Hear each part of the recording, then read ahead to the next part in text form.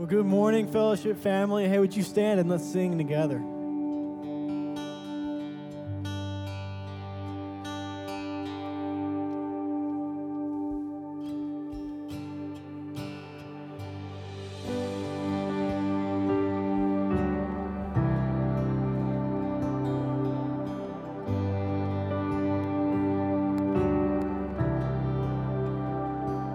We're creation suddenly articulate with 1,000 tongues to lift one cry. Then from north to south and east to west, we'd hear Christ be magnified.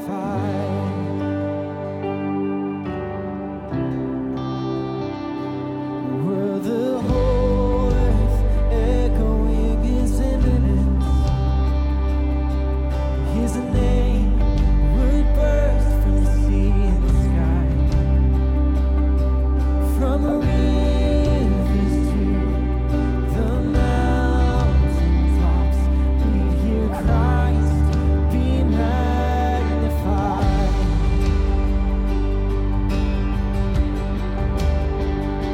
We sing, oh, Christ be magnified. Let His praise arise. Christ be magnified in me. Oh, Christ be magnified from the altar of my life. Christ be magnified in me.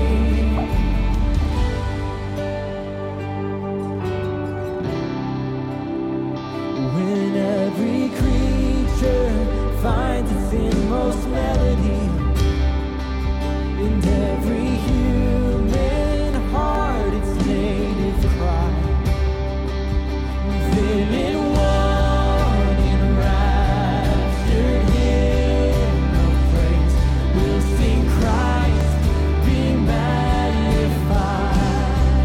Oh, be lifted higher. Oh, Christ be magnified.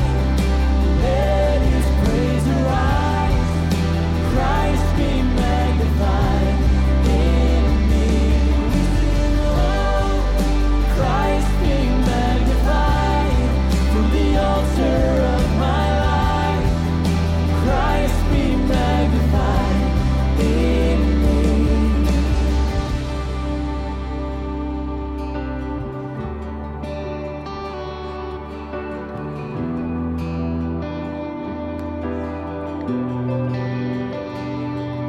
Oh, I won't bow to idols. I'll stand strong and worship you. And if it puts me in the fire, I'll rejoice 'cause you're there too. And I won't be formed by feelings. I'll hold fast to what is true. And if the cross brings transformation, then I'll be crucified with you. 'Cause death is just a doorway into resurrection life. And if I join you in your sufferings, then I'll join you when you rise. And when you return in glory with all the angels and the saints, my heart will still be singing, and my song will be the same. Oh, Christ be magnified. Let His praise arise. Christ be magnified in me. Oh,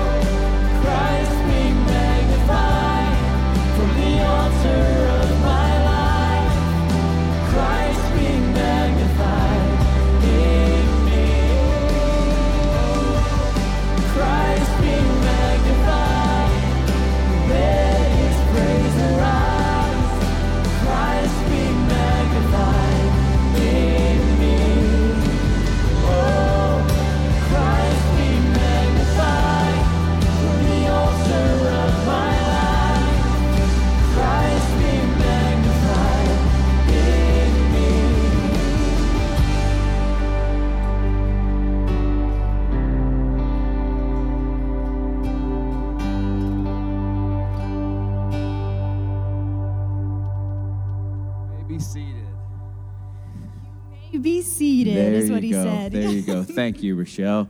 Good morning. My name's Abel. This is Rochelle, and we are grateful to be together with you all today. And if I asked you, what are a few words that you would like your local church to be known for? Think about that for a second. What are a couple words? A couple words I think of are connected and generous.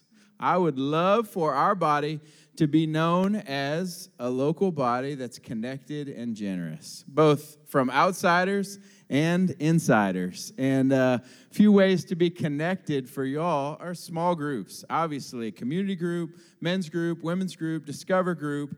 It's a great way to be connected to this body. Also serving. Worshiping one service, serving the next service. Worship one, serve one. Great way to be connected. Another way is one that I have to highlight, and that is an experience we have called a Link Retreat. And the Link Retreat is for parents or adults with 4th to 6th graders. This used to be called, it's kind of a combo of Camp 3456. We used to do that. Parent-child retreat, great way to connect with your son or daughter or a 4th or 6th grader if you have grandparents, aunts, uncles, whoever. And you can either do it an overnight, this is at New Life Ranch, about an hour away, or you can do just a day retreat. And connect with other families from Fellowship.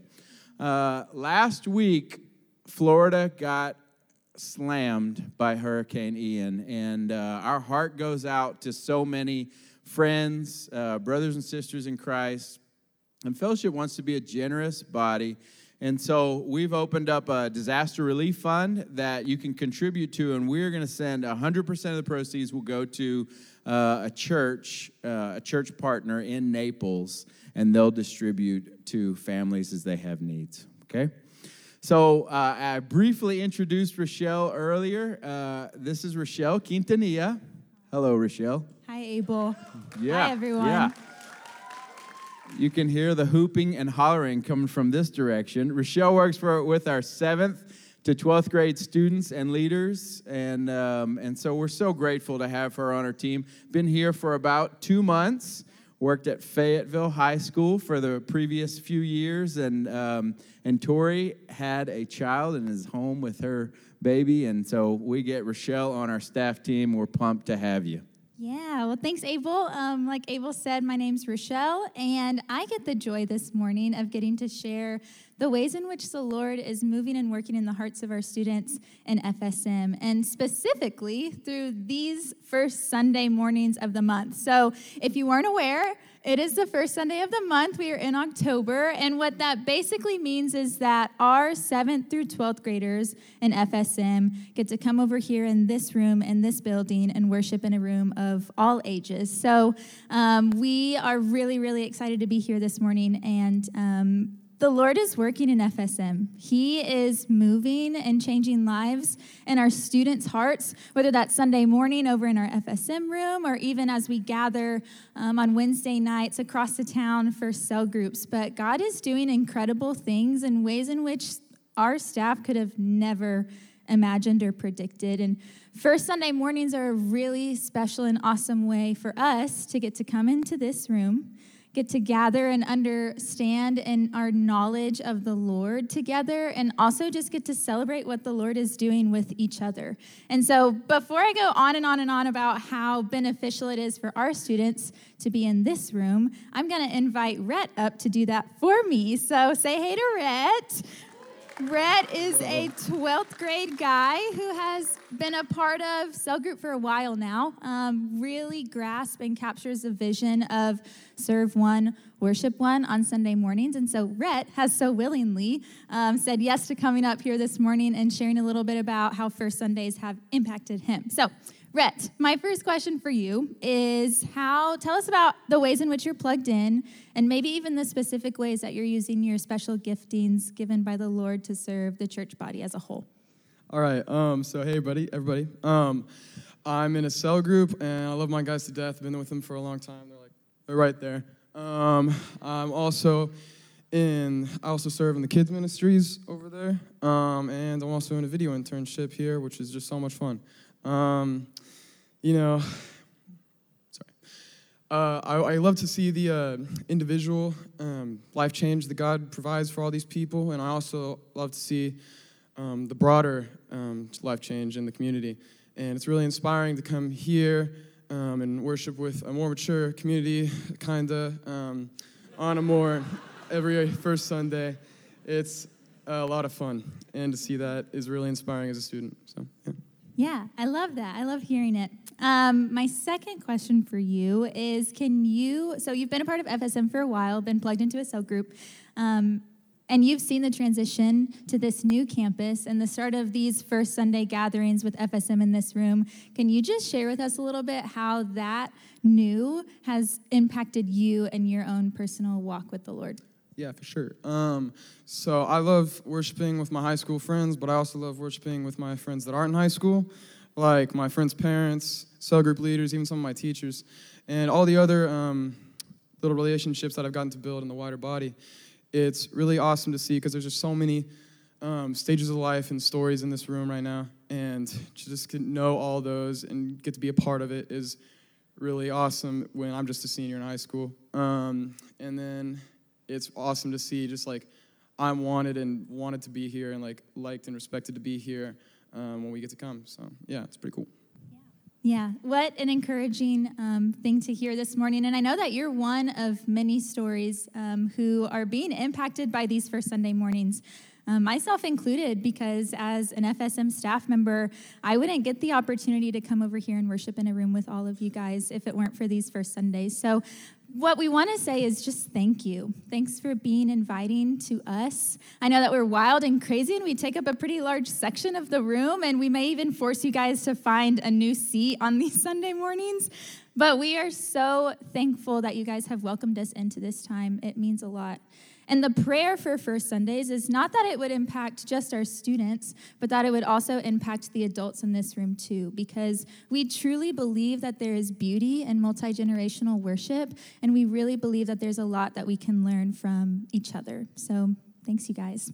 Another way that we get to come together and celebrate what the Lord is doing is through baptism. So this first Sunday, we have Ashlyn Wilson is getting baptized by her father, and her cell group leader, Becca, is going to speak a little bit on Jesus' transformation in her heart. So go ahead and turn your focus to the baptismal.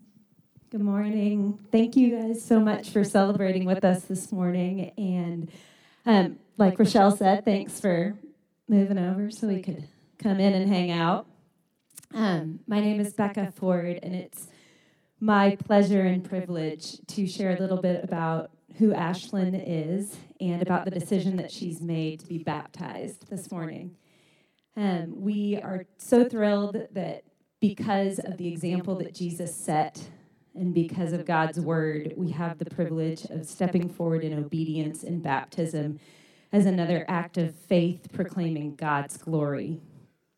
It has been my great delight to walk through life with Ashlyn since she was in 7th grade as her cell group leader, and to see the way that God has captured your heart and recaptured your heart again and again as you grow in maturity in Him. You made a personal decision when you were 5 years old, right? Stepping into the legacy of faith that your parents, Paul and Gayla, richly set for you. It was at a conversation with your dad that you said, I want to know Jesus as my personal Savior. And what a testament to what it looks like to be a loving father, to point your child to the most important thing that life could possibly offer you. Paul and Gayla, thank you for endeavoring to raise children who want to walk with Jesus, and for setting that example for them, but also for young parents like me, and for a community. Ashlyn, one of my favorite things about who you are is the intentionality and the determination with which you lean into the Lord. Your longing to be a light for Him in the capacity that He has given you is so encouraging to me and challenging to me. Thank you for sharing that. There's a verse in Psalm 89 that says, verse 14 says of the Lord, righteousness and justice are the foundation of your throne. Love and faithfulness go before you. And then it says, and this is the blessing that I want to speak over you on your baptism, is blessed are those who have learned to acclaim you, who walk in the light of your presence, O Lord. They rejoice in your name all day long. They exult in your righteousness, for you are their glory and strength. And Ashlyn, it is my great prayer for you that this act of baptism would just be one more way that you get to amplify God's glory in your life. And even next year, as you go on to college, that you would feel the courage and boldness that comes from knowing that you are walking in obedience, listening to the Holy Spirit. Ashlyn, we're so delighted to see this act of obedience. Becca, thank you for that. I asked you not to make me cry. It's going to be really hard. But thank you for that. It's a great joy to be able to do this morning and to watch Ashlyn take her next steps in faith. And so, Ashlyn, is it your testimony that you have trusted Jesus to pay for your sins and to give you eternal life? Yes. Okay. In that case, then, it's my privilege as your earthly father, but also as your brother in Christ, to baptize you in the name of the Father, the Son, and the Holy Spirit, buried in baptism with Christ, and raised again to walk anew.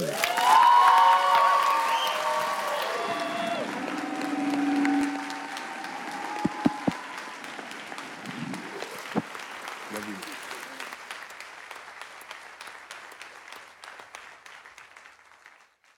Well, amen.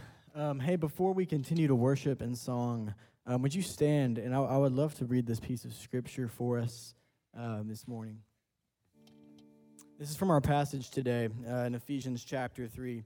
And it says, his intent was that now, through the church, the manifold wisdom of God should be made known to the rulers and authorities in the heavenly realms, according to his eternal purpose that he accomplished in Christ Jesus our Lord.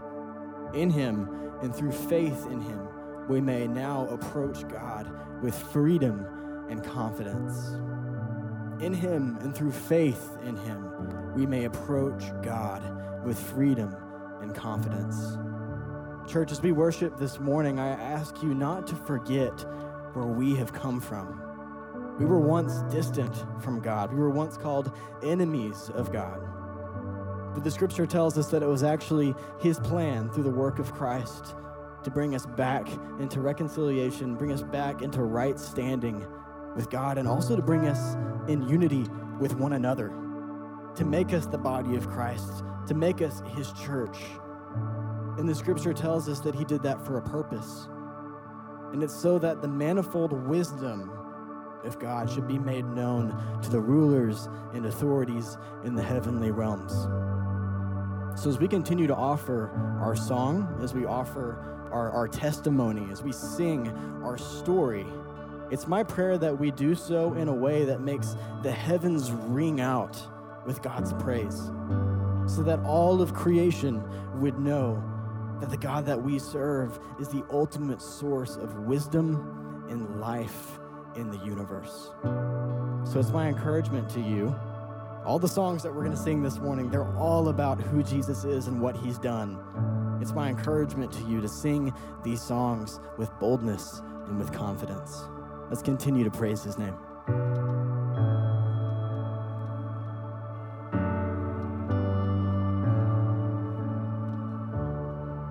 In Christ alone, my hope is found. He is my light, my strength, my song, this cornerstone, this solid ground, and firm through the fiercest drought and storm. What heights of love, what depths of peace, when fears are still, when striving cease, my comforter, my all in all, here in the love of Christ, I'll stand.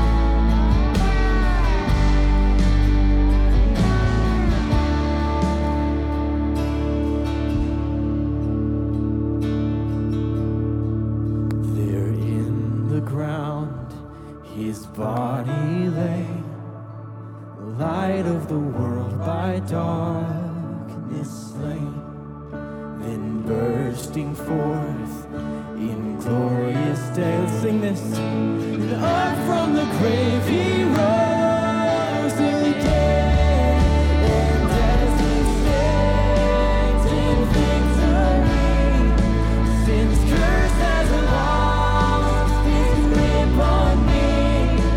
For I am his, and he is mine, bought with the precious blood of Christ.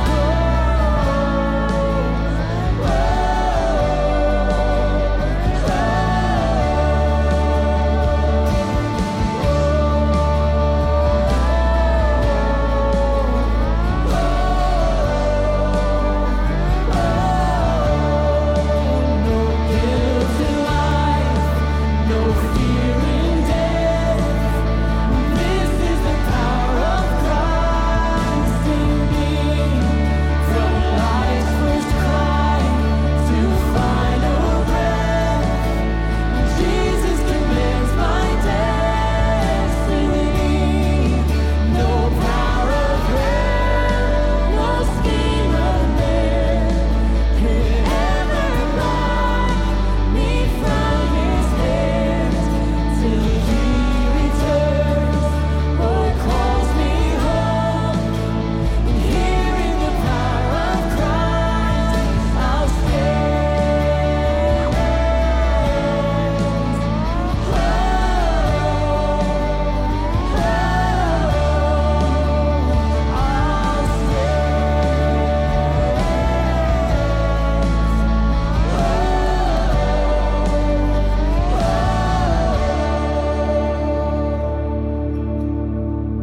Till he returns or calls me home. Here in the power of Christ I'll stand. Jesus, we love you. This morning we give you our song. We give you our voices. We hope to give you our entire selves. We work to give you ourselves, Lord. We give you our offering so that all of this would be for your glory. We love you, Lord. Amen. You can have a seat.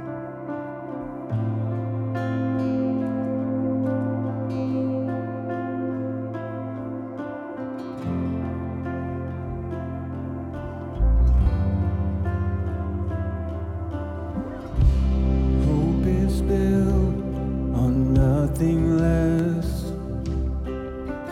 than Jesus' blood and righteousness. I dare not trust the sweetest frame, but wholly trust in Jesus' name.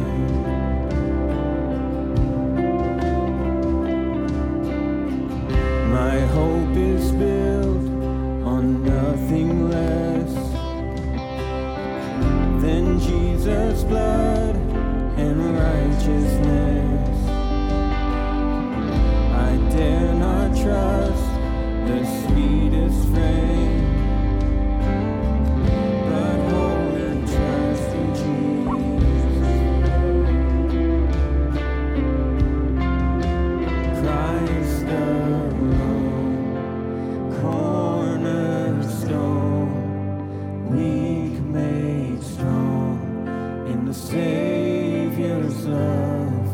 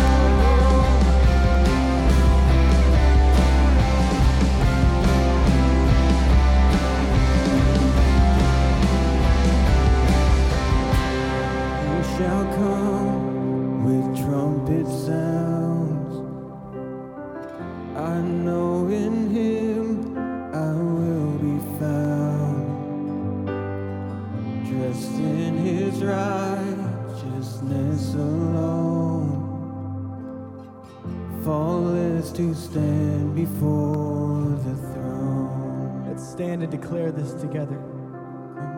Christ alone, cornerstone, weak made strong in the Savior's love through the storm. He is Lord, He's Lord of all. Christ alone, cornerstone, weak made strong in the Savior's love through the storm. He is Lord, Lord of all.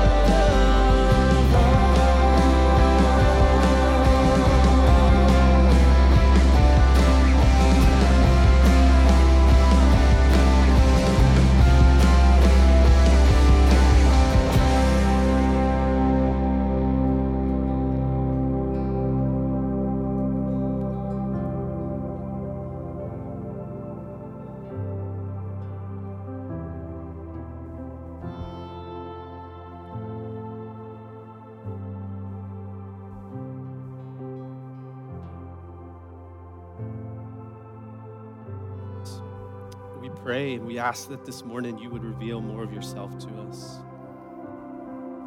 That what's mysterious would become known in our hearts, God, that we would understand more of your full story and the full gospel, and that it would just transform everything about us. So we pray that your Spirit would work in us this morning through your word. We pray all these things in Jesus' name. Amen. Guys, have a seat. Kind of mysterious this morning, right? I like mystery. I like mysterious things with one caveat, that eventually someone explains it to me. Like, I don't want it to be left unexplained. And when you think about mystery, a definition for mystery in our English language would be something that is beyond understanding. So think mystery novels and TV shows and movies. Like, we want that mystery and to be captivated, but eventually we want to know the answers. But maybe you don't. Maybe you like being left with things that are not explained. If so, I would encourage you to watch the TV show Lost from the 2000s. It has been 12 years since that thing ended, and I am still angry that there were so many more questions at the end than actual explanations. And I grew up watching the show Unsolved Mysteries, which I should not watch because it's literally in the title. It says it will not be solved by the end of it. And so I would get really frustrated, like, I just want to know what happens. And there are things that are mysterious. Now, in Scripture, while there are things that are mysterious, things we can't fully understand, I think the Trinity would be one. What happened between Jesus and the Father on the cross, there's some of these things that are hard for our minds to comprehend. When we see the word mystery in Ephesians chapter 3, it's the Greek word mysterion. And Paul actually uses it in a different way than we might think in our English language. It's things that are hidden, these hidden truths that are made known by divine revelation. And so these are mysteries that we actually can comprehend, but we need the Lord himself to reveal them in a way that we're able to understand. Now, this is not some like spiritual truth that you have to go to a spiritual realm in a temple and it's for the spiritual elite and you get access to it, but other people don't. These are things that through God's word and through the person of Jesus are actually now made known. And all we have to have is the Spirit of God within us to understand that. So whether you have a seminary degree or you've been walking with Jesus for a day, what we're going to look at today, we can comprehend. And our media team did a great job attempting to capture this visually, this idea of mystery. And let me explain this. You'll see it. You probably saw it on some of the worship slides, but it's also in our Ephesians book. And it's this idea that over here, there are these things that are hidden, and actually takes the light of Christ to reveal what those things are for us to see it. They've existed, but the light of Christ actually reveals and illuminates. And then once they've been illuminated, we can now take these truths as the church and pass these on and steward these. So that's what was communicated there, because in Ephesians, Paul was actually revealing a truth from God. And some of the people loved it, and others hated it, because it seemed to go against a lot of the things that they knew about their history. And so in Ephesians chapter 3, we pick it up this week with chapter 3, verse 1, and Paul actually begins to pray. And so he says, "For this reason, I, Paul, a prisoner of Christ Jesus, on behalf of you Gentiles." And now most of your versions are probably going to have this dash that you can see on the screen, which means that there's some type of aside and there's a change of thought. So Paul seems to start praying and then interrupt himself in the prayer. Anybody identify? You have your train of thought going one way and then something shifts it. And what he's doing is he's going to actually stop before he picks the prayer back up in verse 14, which Mark will cover next week. He's going to take these 13 verses and actually re-emphasize something and make sure that the people understand what he's talking about. And if you've been here for a couple of these Ephesians teachings, you might be able to guess that these verses that we're going to be covering today, all one sentence, a long sentence in the original Greek where Paul's really doubling down on this idea. But before we get into it, notice he calls himself a prisoner. Some versions say for Christ Jesus. The ESV now says of Christ Jesus. And what does that mean? Well, while Paul was devoted fully to Jesus and in a way indebted to him to pass on this grace that he had been given, he's also literally in a prison of sorts. And so he's writing this most likely from house arrest in Rome, where there's a rotation of guards watching him, potentially even to protect him. Because if you go back and read Paul's speech and appeal at the end of Acts, the Jews who are listening, like there's some tension, but the Jews who are listening actually sit and listen to him for a little while until he gets to one thing, and then they erupt. And it's when he says that Gentiles are now part of the family of God. And the Jews are like, kill him. Get him out of here. Which is why he ends up being captured and led away. And so that's why I say it could even be for his own protection. But now, a little piece of pastoral friendly advice, like an aside for this morning. Please don't buy into the cultural narrative that today's culture is as bad as it's ever been for Christians. Let's read history books. Let's read this verse, right? Paul is in prison. He's preaching the gospel in such a way in that culture that it will actually eventually lead to his death. And so this narrative that we have to fight for the future of the church because it's in jeopardy usually comes from a place of fear, of loss of control, and a loss of power. And so the reminder this morning is that our power is in the person of Jesus Christ, not in our ability as a church to be a political or social majority in our culture. End of aside, back into the text. Paul's about to review. Okay, he takes these 13 verses and he reviews. So let's do a little review ourselves.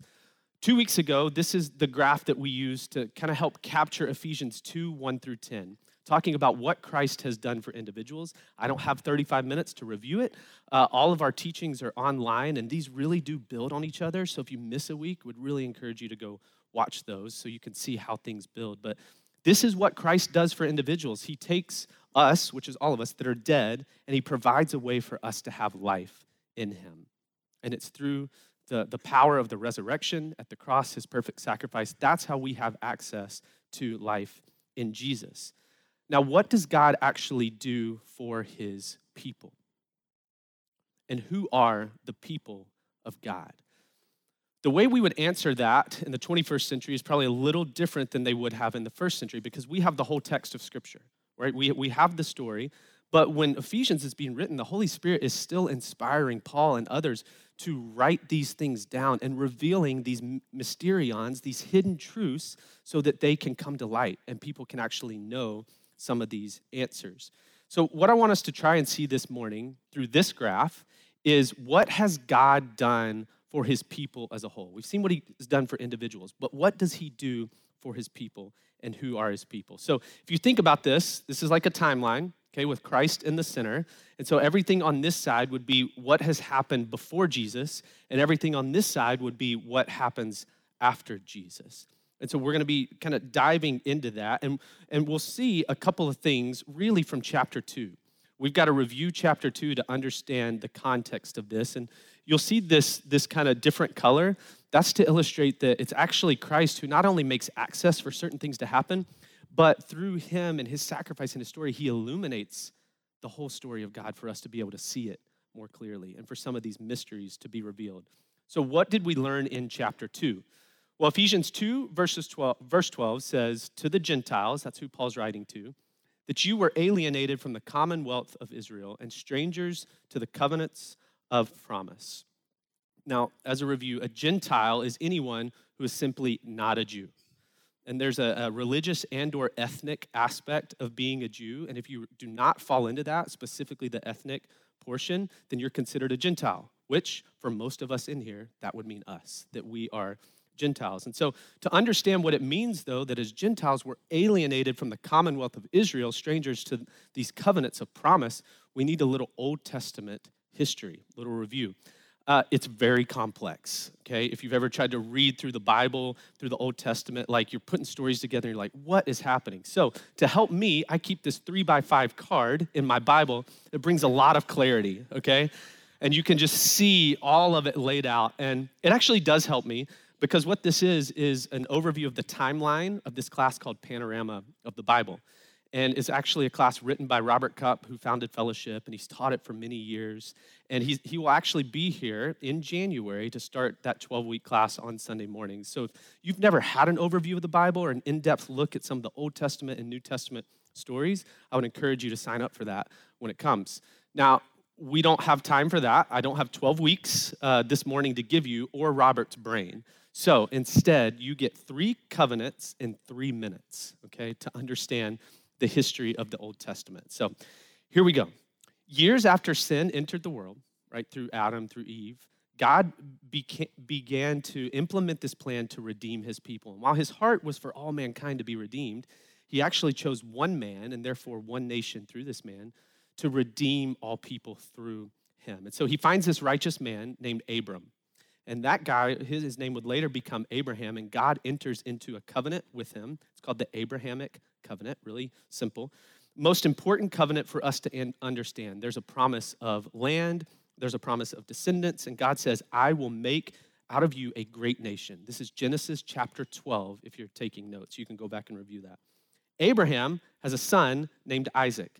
Isaac has a son named Jacob, and Jacob's name would later be changed to Israel, okay, which is where the nation of Israel comes from Jacob and his son. So Jacob is the grandson of this Abraham who received that Abrahamic covenant. Now, they end up, the sons and the family in Egypt through betrayal of one of the brothers, through famine, but also through God's favor to get them to this place where they can actually survive this famine while in Egypt. But over time, the people, generations die off, and really they become slaves in Egypt.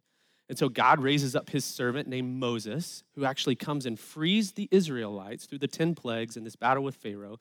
And he frees them out of Egypt, and they begin this wandering through the desert to try to get to this promised land that was given as a covenant, right, to Abraham.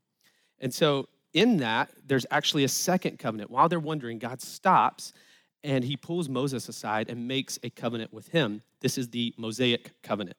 It's in Exodus chapter 19. He gives Israel the law, and he tells them to be set apart from other nations. I want you to follow this law and be set apart. They can't fully do it. There's lots of disobedience. A whole generation dies off, and then Joshua actually takes the people of God into this promised land. But even while they're there, while they're supposed to be set apart and look different, they start asking for the things of these other nations. We want rulers, we want judges, we want kings like they have. So God gives them to them. Most of the time they work out horribly, but there's this one king named King David. He's the second king, and God actually stops again to make a covenant with him. This is the Davidic covenant in 2 Samuel chapter 7. And God makes this promise to him that a ruler would come through his lineage, through the tribe of Judah, to rule and reign over the people of God, to usher in this new kingdom and liberate the people. And so for the Jewish people, they know these covenants, and Gentiles were not privy to these. They were not part of this. This was, right, for the nation of Israel. These are the things they had walked through. And so you've got generation after generation, these Jews are dying, and they're going, where is our freedom? Where is our king? Where is our Messiah? And then after some silence, this guy named Jesus comes along. And some of the Jews, a lot of the Jews are really skeptical because some of the things that he's saying and preaching and doing actually seem to go against some of the things that they've learned over the years and what they've added to the law. And we see in chapter 2 that it says that for through him we both have access in one spirit to the Father. Now, do you notice the Trinity in that verse? For through Jesus, we both, we'll explain that in a minute, have access in one Spirit to the Father. Anytime I'm doing a Bible study and I see a verse that has all three members of the Trinity mentioned in some ways, I just draw a triangle as a quick reference as I'm going through Scripture to go, okay, there's a verse about the Trinity where we see it. And so you've got these Jews really skeptical because then this other message comes as Jesus does his thing and he leaves, and now the Scripture is being written, these letters are being written, and the Jews are hearing things like this right here, that Jesus might create in himself one new man in place of the two. They're like, whoa, whoa, whoa, whoa. These nations that have been persecuting us for centuries, these people that have been killing us, you're preaching a message that Jesus says we're all now part of the same family? That's not fair. And that doesn't make any sense. And notice the depth of what this family looks like. It says that he might create one new man in the place of two. Where else in Scripture do we hear that language of two becoming one? In marriage. And there's some intertwining of the people formerly divided by this wall of hostility, which chapter 2 says Jesus broke. And they're intertwining into this new group of people that are one, despite their major differences. Their backgrounds economically, nationally, racially, religiously, all people are now invited to experience and taste the goodness and grace of Jesus and what he's provided, and to be one together.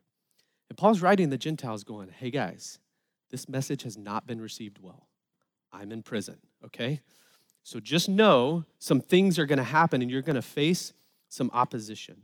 Now, let's try to put ourselves in the shoes of the Jews a little bit, because I kind of identify, and I think I would act the same way if I felt what they felt. I don't really fault them. And so if you think about these two commercials, which I've seen multiple times over the last year, maybe this will help you understand. This one over here is the Patrick Price with State Farm. Any Chiefs fans in the room? Yeah, okay, wow, more praise for that, all right. And so you've got Patrick Mahomes, who, as great of a quarterback as he is, he's equally as terrible an actor. And I would tell him that to his face and humbly ask for his autograph. And so you've got him going, hey, like, I'm Patrick Mahomes. I get the Patrick Price, right? Like, no one else gets that. It's special. It's reserved for me. Like, you can give insurance to these people, but they don't get the Patrick Price. Something special. Or maybe you've seen the AT&T commercials where old customers and new customers get the same deal.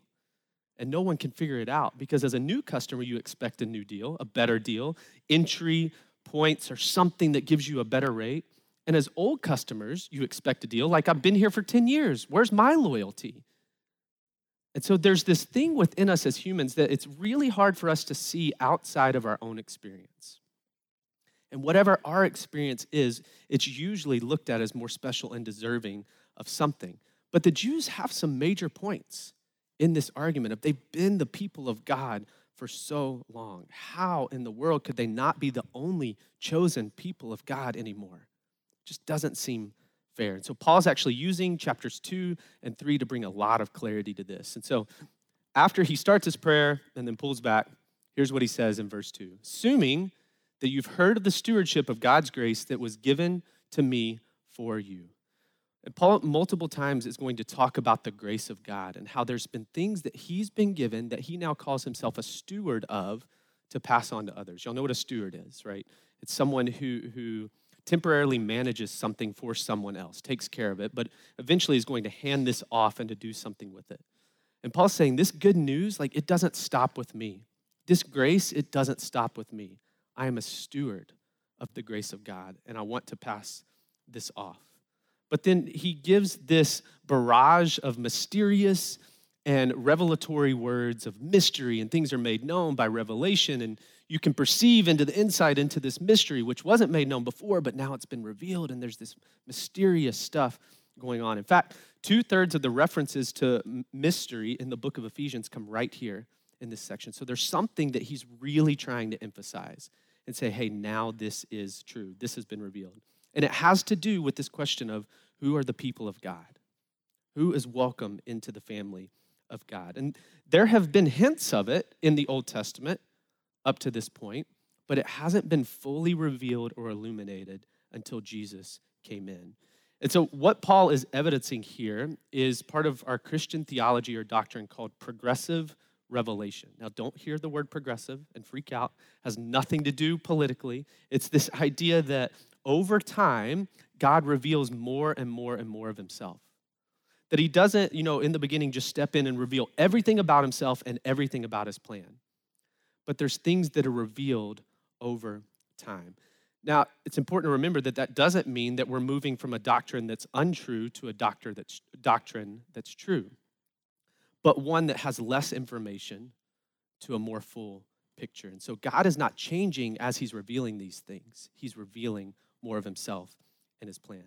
And Paul is going to authenticate this, that this is a revelation from God. And he does it from a couple of things. One, he says, it's direct from him. I didn't make this up, right? But is that enough for us to trust? And then he goes, he's also, I think it's at the end of verse 5, he's also revealed it to his holy apostles and prophets by the Spirit. This wasn't just revealed to me. And in fact, it lines up, once we're able to see clearly through the light of Jesus and what he illuminates, it lines up with the whole of Scripture, which is really for us to realize today in the 21st century that just because God tells someone something, like God told me this, is that affirmed through other people? Is that affirmed through his Scripture? Does it line up with the character of God? And here, it actually does. So what is this mystery that's being revealed? We saw it in chapter 2. Now we really see it clearly. He just outright says it in 3. The mystery is that the Gentiles are fellow heirs, members of the same body, and partakers of the promise in Christ Jesus through the gospel. Now, there's debate amongst Christian theologians as to whether the church is a new and distinct entity and, different from Israel, and fellowship, our leadership leans more that way, or if the church is a continuation and replacement of Israel, and Israel has now gone away. We're not going there this morning, okay? Don't have time, don't want to. But I can tell you this, whichever way you land, what God is clearly calling his people to here in the book of Ephesians is oneness in the church and unity in the church. And in the original Greek, there's a prefix that's used 3 times in this verse. We would translate it as co, that Gentiles are now co-heirs, co-members of the same body, and co-partakers of the promise in Christ Jesus through the gospel. Now let this set in. The people previously not even allowed in the temple are now the temple of God themselves, with the Lord living in them, the Holy Spirit working in them. And that is good news because guess what? That's us. And Paul's saying, I will give everything to make sure that this message gets to you because there's opposition. Now, we're going to need to go a little deeper than the Patrick Price to understand why this is such a tense thing. So Stephen tried this a couple of months ago. Where are my dogs at? Oh, one of you still barks. Great. No one else does. All right, these are some of our seniors, some of our senior guys and girls. And I want y'all to picture yourself, if you're not one of them, picture yourself as a senior in high school, maybe 17, almost 18, and it's your second semester of your senior year, okay? You're an only child. And without consulting you, your parents adopt another 17-year-old right before you graduate. And they say, hey, you have a new sibling. And guess what? You are going to share a room and a wardrobe and a car and a bank account. And you're going to go to college next year together and be roommates. Also, we went and met with our lawyer this week, and we changed our inheritance so that you each get half. Welcome them to the family, right? The new sibling is going to be ecstatic. I've never had a family. I've never had parents that have taken care of me. Never had a car. I'll take half a car. Never had inheritance, some promise. The older sibling, there's going to be some frustration and a lot of questions. And in some ways, rightly so, like, hey, they haven't been here for the first 17 years of my life. They haven't had to put up with all the things that I have. They haven't gone through the trauma and the pains that our family has gone through together. In fact, they were some of the ones causing it. And now you're saying They're my sibling and I have to share everything with them. That's the tension that is happening here and why Paul is saying this is going to cause some issues. One being my imprisonment. But just know I will give my life to make sure that this message gets to you because it's truth from the Lord that you can now be a child of God. And he affirms it even more as he goes on in verses 7 and 8 to say, this is the gospel that I've been tasked with preaching to you. Okay, this gospel of not only reconciliation between God and man, but now that the people of God are being reconciled together and that Jews and Gentiles are now members of one body. And the only reason that I'm able to claim it is because of the grace of God. Now, why would he say that? Let's think contextually. Paul is writing to Gentiles, most likely. What's Paul's ethnicity? He's a Jew. So he's going, if anyone should be saying this to you, it's not me. Like, I'm the one who used to persecute you. But it's by the grace of God that he's transformed my life and now given me this that I do not feel worthy to give to you. But it's by grace. You'll see that he calls himself the very least of all the saints, the leastest, right? The worst of the worst, because this is not self-deprecation or false humility. This is a real view of the grace of God to allow him to be the one to give this message. Paul was specifically tasked with making sure the message of the gospel reached past the Jewish people so that the Gentiles knew, so that we would know that we can be part of the family of God through Jesus Christ.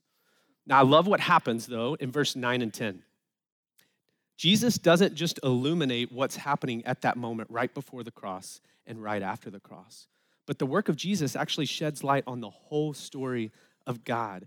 And we start to see that this has been God's plan hidden for ages, right? We see that in chapter 3, verse 9, that the mystery was hidden for ages in God. And we talked a little bit about that Abrahamic covenant. And if you go back and read it in Genesis 12, God doesn't just say that I will make you a great nation. He then says, and through you, all the nations will be blessed.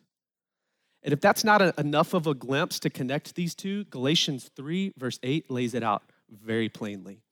And the scripture, foreseeing that God would justify the Gentiles by faith, preached the gospel beforehand to Abraham. Preached the gospel to Abraham thousands of years ago before Christ ever appeared on earth, saying, in you all the nations shall be blessed. This was God's plan, but it took Jesus Christ to illuminate this plan and for us to be able to see. And the beauty is it doesn't just go really far back this way on the graph, but we actually see that now we are included. And verse 10 says that through the church, the manifold wisdom of God might now be made known. If you keep reading, it's to the rulers and authorities, these heavenly beings, meaning angels are not all-knowing. They're watching the story and grace of God unfold as he works in and through his body, the church, which is nuts. This is the third medium through which God has revealed this good news to people. The first was direct revelation to Paul. The second was the Holy Spirit inspiring Paul to write this letter for people to be able to read and to hear. And the third is now the living, breathing church of Jesus that lives out this good news, the visual. And that is a bold strategy by God. Not only to send his son as a sacrifice and atonement, a perfect sacrifice and atonement for sinful people, but then to take that message and hand it to those same people and say, all right, it's your turn. It's your turn to pass this message on, to take this truth, and to take this grace that I've given you and to be a steward of it to the world, for the whole world to see. People will see the manifold wisdom of God. This is the multifaceted, multi-layered, beautiful, complex wisdom of the Creator God, and they will see that through the church and the way that the church lives. Our coworkers, our neighbors, family members, politicians, the poor, the rich, the foreigner, the local, will see it by the unity with eyes set on Jesus that the church of Jesus lives by. So, when people make the argument like, hey, we're not going to talk about, maybe these things, or, unity amongst denominations isn't that important, or racial reconciliation, or the rich and the poor doing life together, or different nationalities feeling welcome at the table of Jesus, read chapters 2 and 3. Paul says this gospel of this overflow of the cross in our lives and what it does for people is worth dying for. and I want you to know about it. And all of this story, every bit of this, hinges on Jesus. It was according to the eternal purpose that he had realized in Christ Jesus our Lord. This was God's purpose to bridge people back to himself. But it took Jesus for it to be realized, for it to be actualized, and for us to get to experience that benefit of being a child of God. Now, this is our last slide for the morning. It's very complex, so let me explain. We'll start down here. Paul closes before he gets back into his prayer. This is kind of the end of his aside when he says, "So I ask you not to lose heart over what I am suffering for you, which is your glory." So he's telling them, like, please don't get discouraged. Suffering is going to be part of it. This is part of the way we identify with Jesus, and I'm willing to do it and to risk my life to make sure that you get this message. But what is he suffering for? What is that message? And I really do believe that it's a summation of 2 and 3 that he just went through. This double reconciliation, because we as Gentiles were double alienated. Alienated from God and alienated from the people of God. And we needed Jesus to step in and reconcile both for us, which he did at the cross. So I want to close with 2 prompts, and you'll see them at the top. And these are words that have been ascribed to Paul in Scripture. And that's that he is a steward of grace and a minister of reconciliation. And what do I mean by that? Well, how are we stewarding the grace that's been given to us? What Christ did on the cross to provide us individual salvation. How do we take that grace and pass that grace on? Not just the good news of the gospel, but daily acts of grace. And then how are we ministers of reconciliation? Knowing that we've been reconciled to God and he's called us to reconcile with others. I needed both of those this last week, and it came from a teammate. We were in a meeting, and something didn't go as planned. And if you know me, if this stage is like type B is over there in the baptismal and type A is over there by the cross, I'm in Centerton, right? I am very, very, very type A.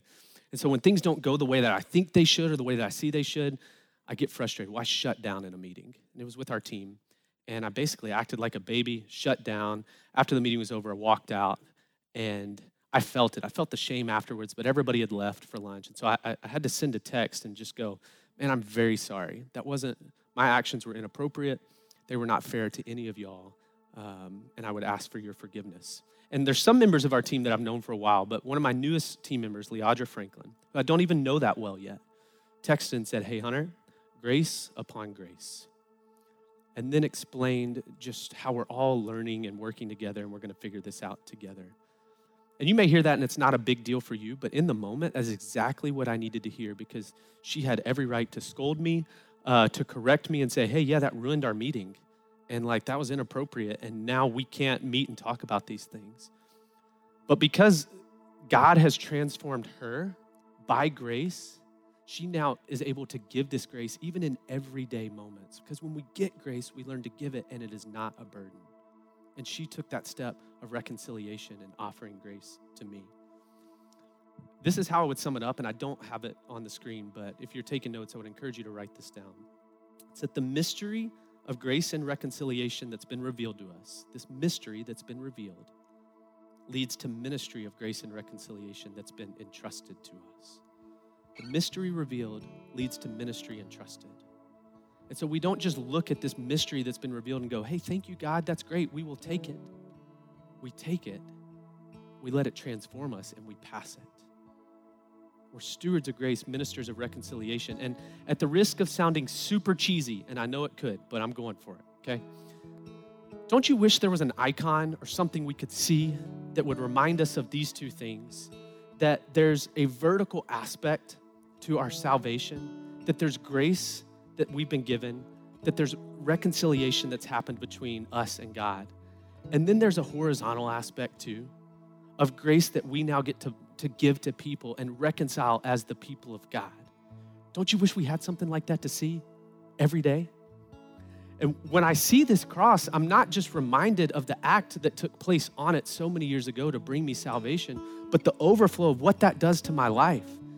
That what God has done in me, he's given me that as a gift to pass that on to people. And not just the theological, like here's what salvation is, the everyday practical, the church living out the grace and reconciliation that God has given to us, so that we might be the most radical group of people in the whole entire world that exists, in the way that we look, in the way that we act, the truth that we preach, the grace that we give, all because of what Christ has done in us and what he wants to do through us. And so if you'll stand with me, you'll see on here that there's two things similar about these two graphs, and it's that both of them hinge on the work of Jesus. So everything we do, every time we preach, no matter what we're preaching on, you're going to hear us talk about the gospel of Jesus, because as Gentiles, it's only through him that we're even able to see and understand and accept these things. So as we finish, before we go out and live as the church, expressing this manifold wisdom of God, let's go to Christ and worship together. Lord Jesus, we love you. We give you praise, give you the glory that you deserve. We remember your act on the cross. God, we say thank you for what it's not only done for us, but now what you do through us, Lord. We give you this time as a time of worship.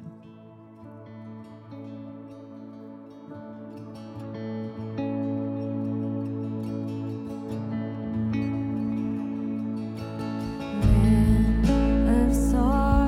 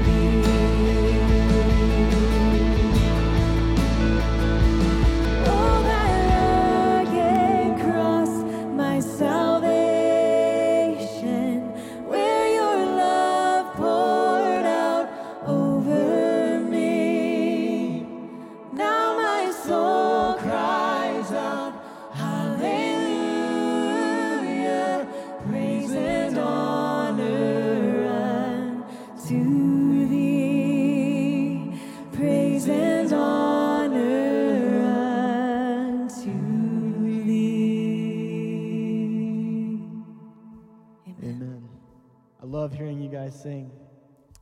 Hey, fellowship, if there's anybody new with us here this morning, we're glad that you're here, and two, we would love to meet you. And we actually have a newcomers gathering, and it's in the building just over here. It's in the FSM Worship Center after the service. If you have childcare, that's fine. You can go pick them up and come over after. We would love to get the chance to meet you, to tell us a little bit more, or to tell you a little bit more about our church, and get the opportunity for you to tell us a little bit more about yourself too.